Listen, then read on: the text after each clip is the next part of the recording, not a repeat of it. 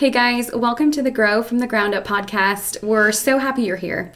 I'm Ashley and will be your host through the monthly grain segment of the podcast brought to you by Landis Grow Solution Center.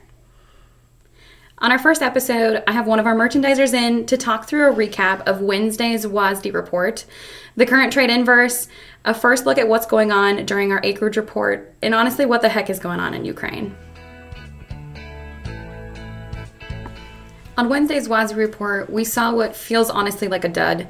Of course, none of the Ukraine news was built into this report. The current trade inverse has everyone involved in the markets high on their toes, with May to July hanging around a 20 to 30 cent inverse. And honestly, with so much volatility that we have seen in the grain markets, so many grain facilities and companies are making decisions such as suspending cash bids for overnight trade, rolling futures out of the May and into the July, and widening basis for old and new crop. In Ukraine, I feel like really this entire podcast today could be spent talking about Ukraine and Russia. So for starters, we're seeing what feels like movement from very targeted attacks to now more civilian areas and huge port towns on the Black Sea. Sanctions and punishing restrictions put in place by many NATO countries and international companies that are cutting ties with Russia just continue to snowball. Last week, the U.S. announced the ban of Russian crude oil imports. As for grains, Ukraine makes up 1/3 of the world's wheat production, 17% of the global export supply in corn, and the 4th largest corn exporter. And add to the mix of everything else that's happening in the markets, we've got an acreage report at the end of the month, which gives us the planning intentions coming out on March 31st. And honestly, this report always gives me the GBs because it's always a market mover, or at least when we're not in the current war situation. All right, let's go ahead and wrap up and get started with my conversation with Jim. As a reminder, if you're interested in the daily market commentary from Landis, please visit our website at www.landiscooperative.com to receive an email each day with our updates.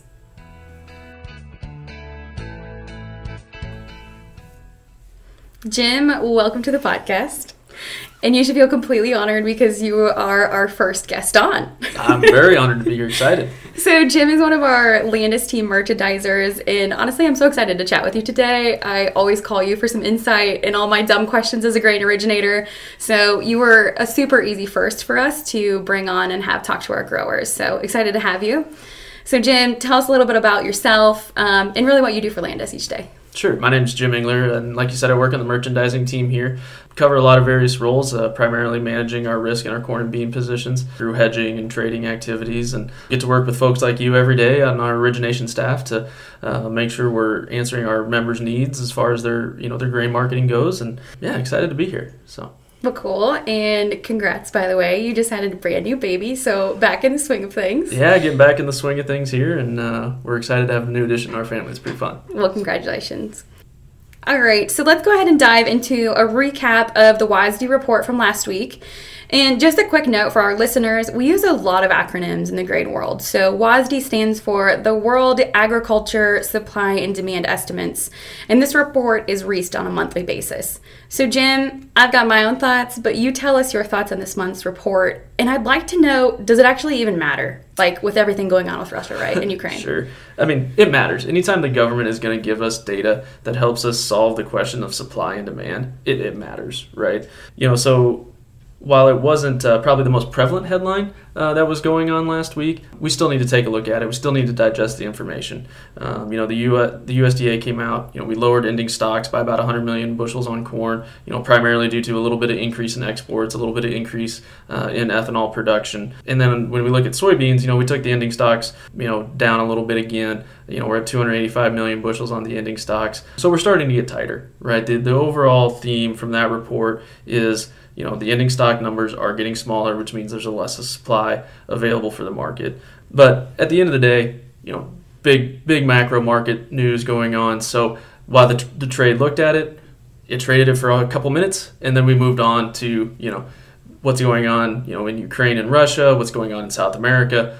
We really moved on from this report pretty quickly, it feels like.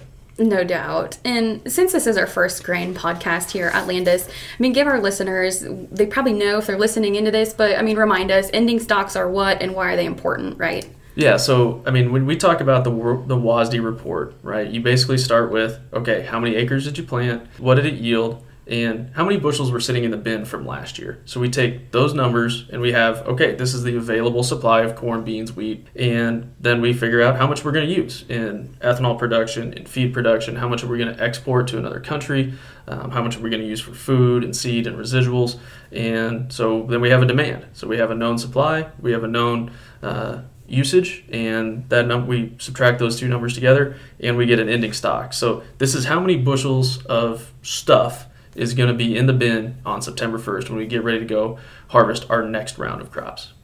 Perfect. Well, thanks for that. I feel like it just helps put things in perspective, right? If you're not actively doing maybe what you or I do every single day here. Yep. Okay, I want to go ahead and shift our conversation into what really happened last week, specifically to the crazy inverses that we saw.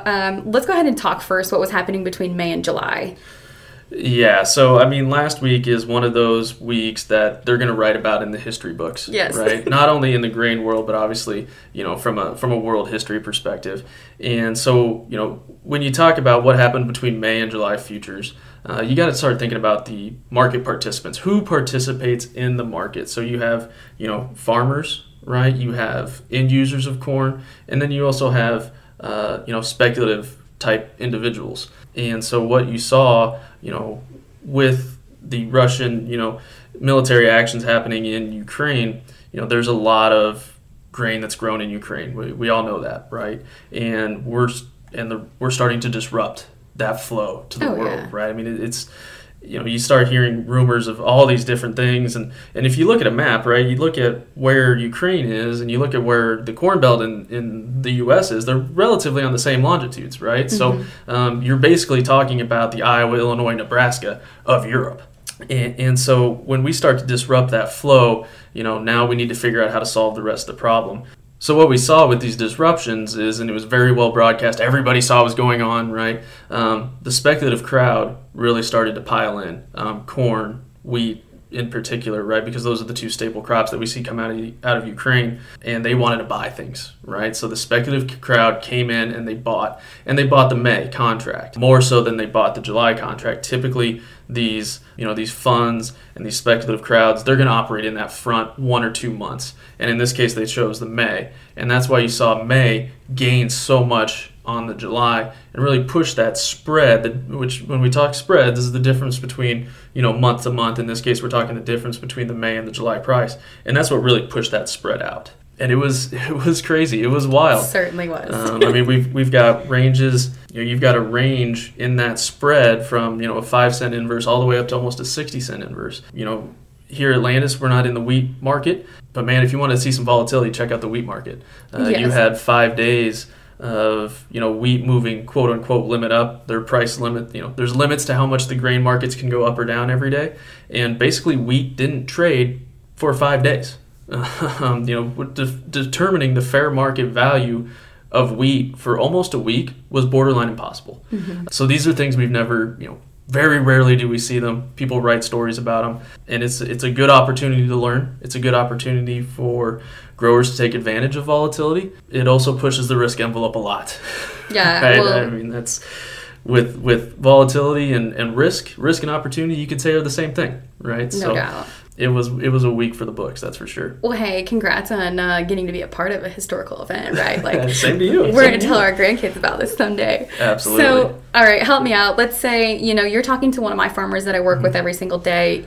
Let's say you've still got 20% of your old crop on farm. Yep. Why is that inverse from May to July such a huge deal?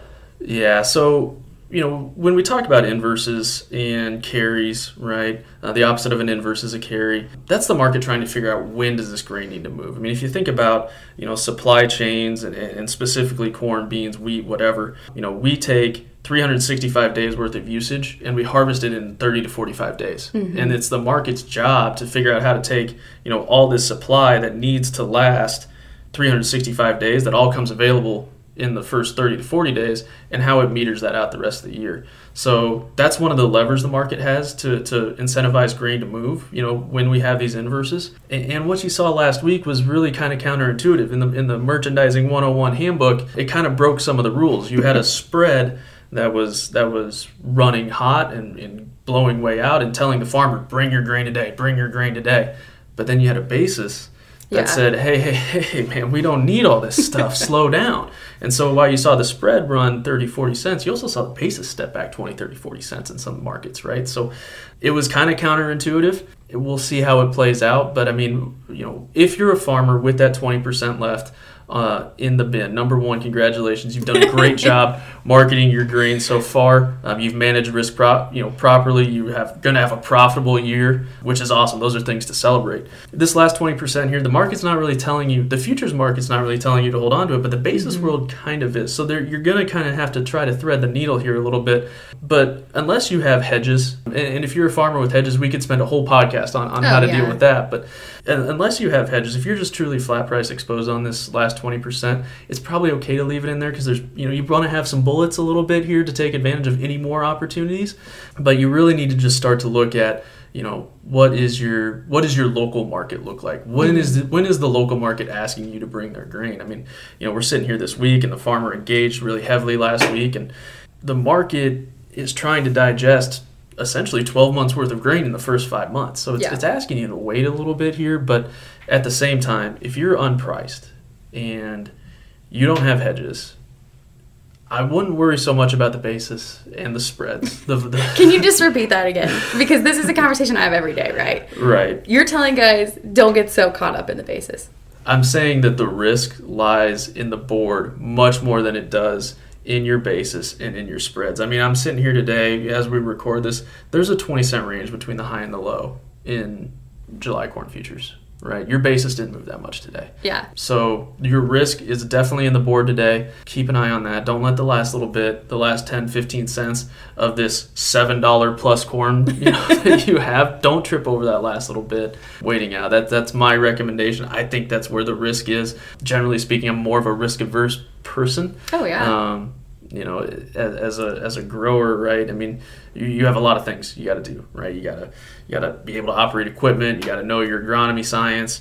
You got to be understanding your accounting, HR, all those different things. And one of those jobs is risk management. Yeah. Right. And you're looking to avoid the potholes. So just the board is where the risk really is today. Well, I love that. One more question that I have for you is truly help me out here, right? Mm-hmm. So I talked a little bit in the beginning about different companies, grain facilities taking protection or taking different ways of or protecting ourselves during this crazy time. Mm-hmm. So what's, a couple ways that Landis is maybe protecting itself against that crazy inverse? Is it basis? What do we got going on? One thing you saw, and you saw it a lot around a lot of different markets, wheat, corn, even beans, you saw posted bids go from the May futures to the July futures. And we're sitting here, we're recording this on March 10th. Mm-hmm. And, what are we doing versus the July futures? Well, because of all the speculative money and all the unknowns, the market wanted to find a way to kind of alleviate that. And so now you're bidding off of July futures, as July was viewed as a much safer month, an easier month to determine fair market value, more so than May. So it's just, again, I wouldn't get hung up in the spreads and the basis as a grower. Again, I'd be worrying about your cash price, but if you're unhedged, I'll preference it with that. But it was just a safer place to be. The market might come back to the May, but in a crazy, once every 10, 20, 30 year environment, you saw people look for safe haven, and it was safer in the July. Well, I love what you said because so I obviously work, with farmers every single day in our origination role, and it's been really difficult these last couple days, right? Because we have a handful of our facilities, or most of our facilities are bidding off of the July, mm-hmm. but a lot of our competitors are still bidding off the May, and so it's taken a lot of time in every conversation. And the only thing that I ever want to say is just look at the cash price. Right. And if you're not selling $7.20 cash or whatever cash is, what do you wait? Like, what do you want, man? Right. And so I think it's a crazy emotional world, but I love those points there. Yeah, it's there's a lot going on, but it again, like I think you're dead on with.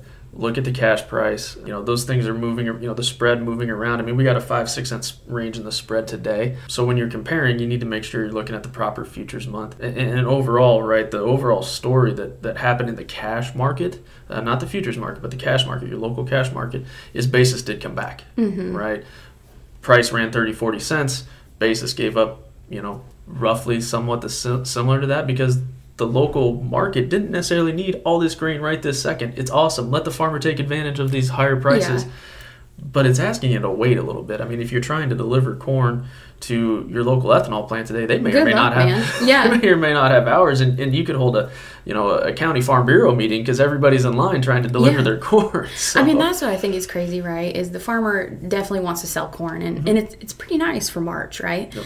And it feels like the farmer needs a little bit of cash, but yeah, that's what. Not only I feel like personally we saw basis widen out because of everything that's happening in spreads, but one because so many of these dang end users are plump full. Yep. Plump full for right now. Yeah, I mean the market, the farmer has really, generally speaking, the farmer's done a really good job marketing his grain, and the market needs somebody to hold on to that grain. The WASDE report just said on September 1st there's going to be 1.4 billion bushels of corn in somebody's bin. We can't just shove it all into the marketplace right now. So that's what the spreads and the basis is trying to figure out. When you think about spreads and basis, it solves for two things. It solves for where does the corn need to go and when does it need to get there.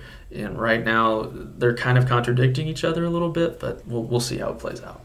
Moving on to Ukraine, and I mean, I honestly have no idea where to start with this topic. I think we could run this whole podcast, as I said, just about what's going on in Russia and Ukraine. But I think specifically for this podcast, let's go ahead and start with the question that my farmers that I work with every single day are asking. And I know you don't have a crystal ball, but does Ukraine get a crop planted? I think they'll get something planted. They're not going to sit on zero, right? Yeah. I mean, you see how resilient these folks are. Right? I mean, these stories you're seeing are incredible. They're going to get something planted. Where does it? The big question in my mind is how much and what happens once they grow it. I mean, you're starting to look at disruptions, to the port of Odessa, right? That's their major, that's their New Orleans, right? Yeah. You're looking at huge disruptions, and can they rail things over into, into Western Europe, into Germany and Poland, different places like that. I think they'll get it planted. They'll get something planted, but that's just part of the equation. Right. Once you plant the crop, you got to turn that crop into currency somehow. You do, and back to your analogy that you used earlier that I really loved. I mean, they are truly in the same area or longitude that we are, right? So I mean, they're going to be planting their crop around the same time as the Iowa farmer would. So it's definitely going to be something to watch here. Next question that I have for you, and I think it's a question even before all of this Ukraine and Russia happenstance has been going on. The Iowa farmer, I think, sometimes forgets about how important wheat is when it relates to the corn market. So can you touch on, especially right now, and we talked about it a little bit earlier, but wheat's been absolutely nuts. Yes. Why does this matter to the Iowa corn farmer? Yeah, I mean, the wheat market, has been seen historic volatility we haven't seen since really 2008.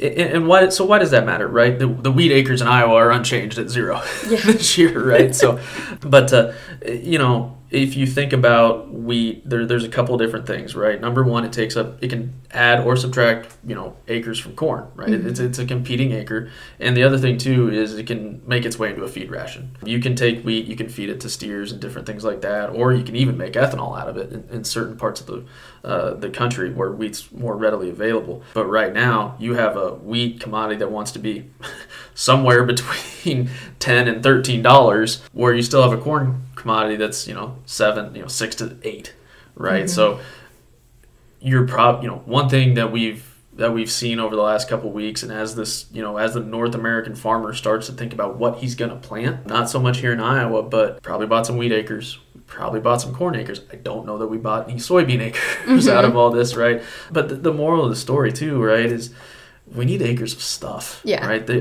We just talked about on the WASDE report just showed us 285 million bushels of ending stocks. There's a lot of people that want to tell you that's still high. Yeah. So, beans are tight, corn's tight, wheat's tight. We need stuff, right? And that's a big overarching, that's a theme that's not going to go away for the next 12, 24 months. Gotcha.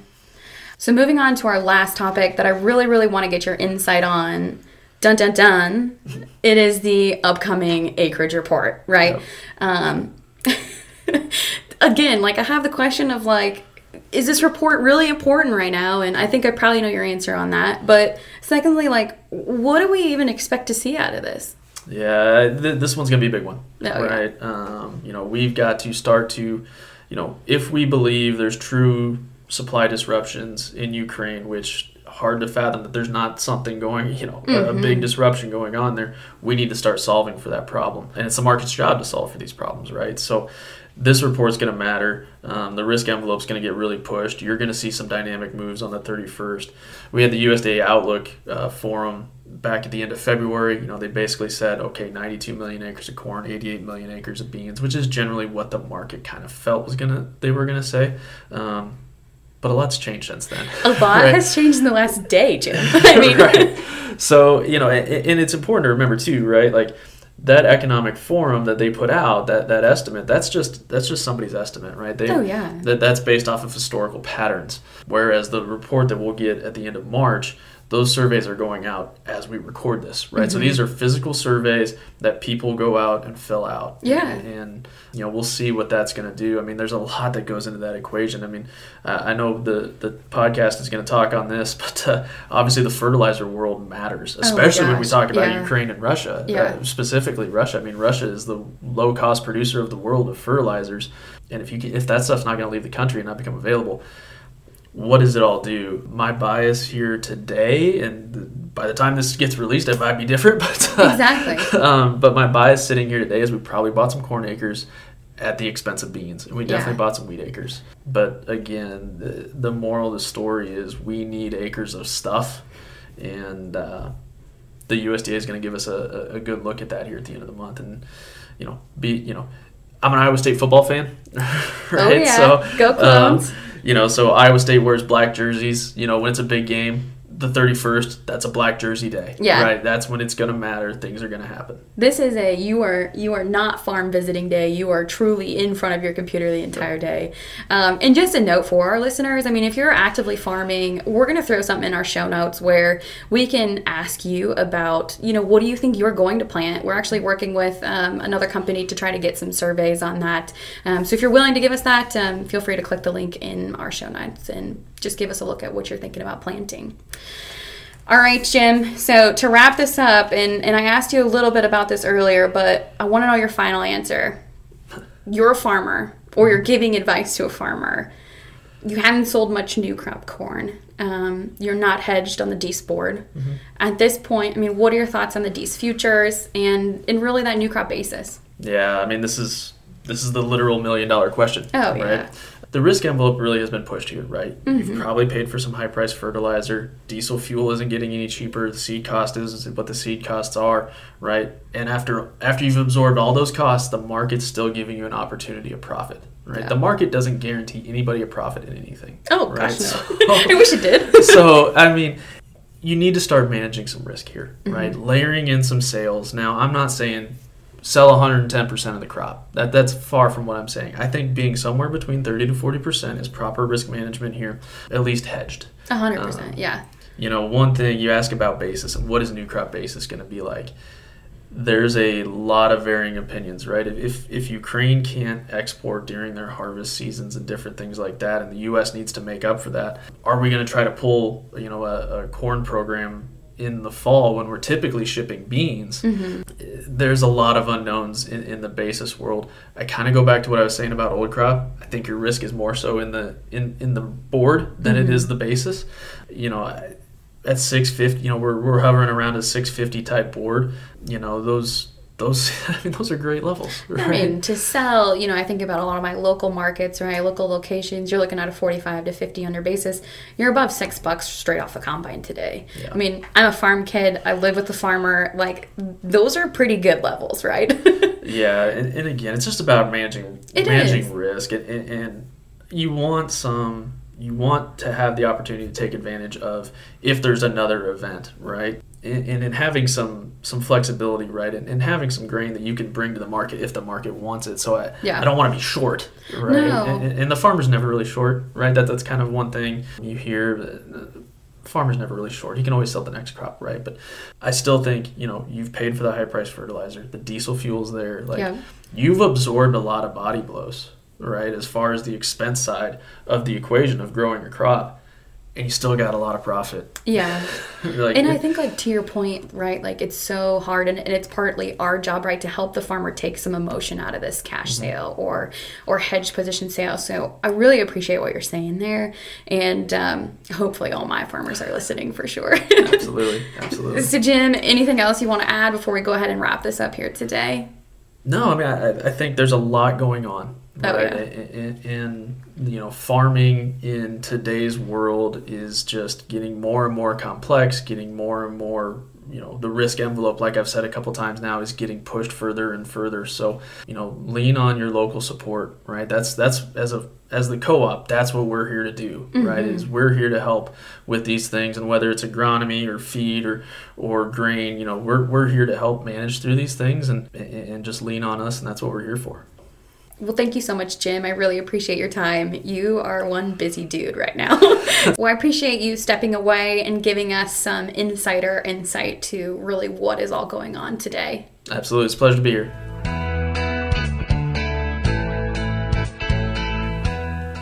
Well, I just want to thank Jim one more time for joining me today. I always appreciate that insight and look at the markets and honestly all that the merchandising and risk protection that our Landis merchandising team does for our farmers. So thanks for listening into our first episode of Grow from the Ground Up. And please just remember to join us monthly, but for a special edition recap of the Acreage Report on April 5th, we'll be joined with Janet Smith, who is a Landis legend.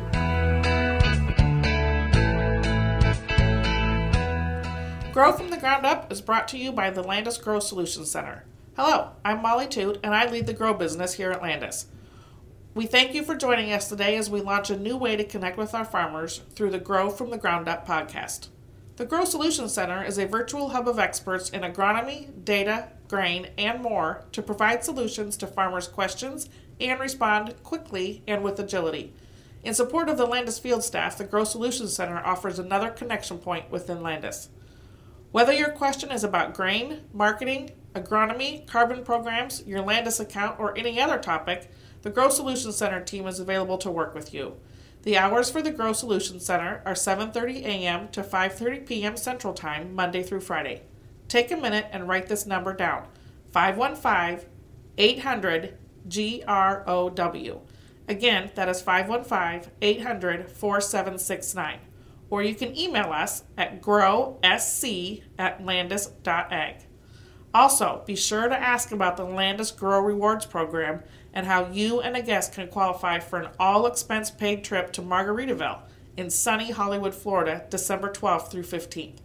Not only is this a great destination, we'll make sure you get value from a robust educational program that leaves plenty of time for networking and fun in the sun. Don't wait. Contact the Grow Solutions Center today to find out how far you are from qualifying for the trip. Again, the number is simple, 515-800-GROW. We look forward to having you join us next time for Grow from the Ground Up, brought to you by the Landis Grow Solutions Center.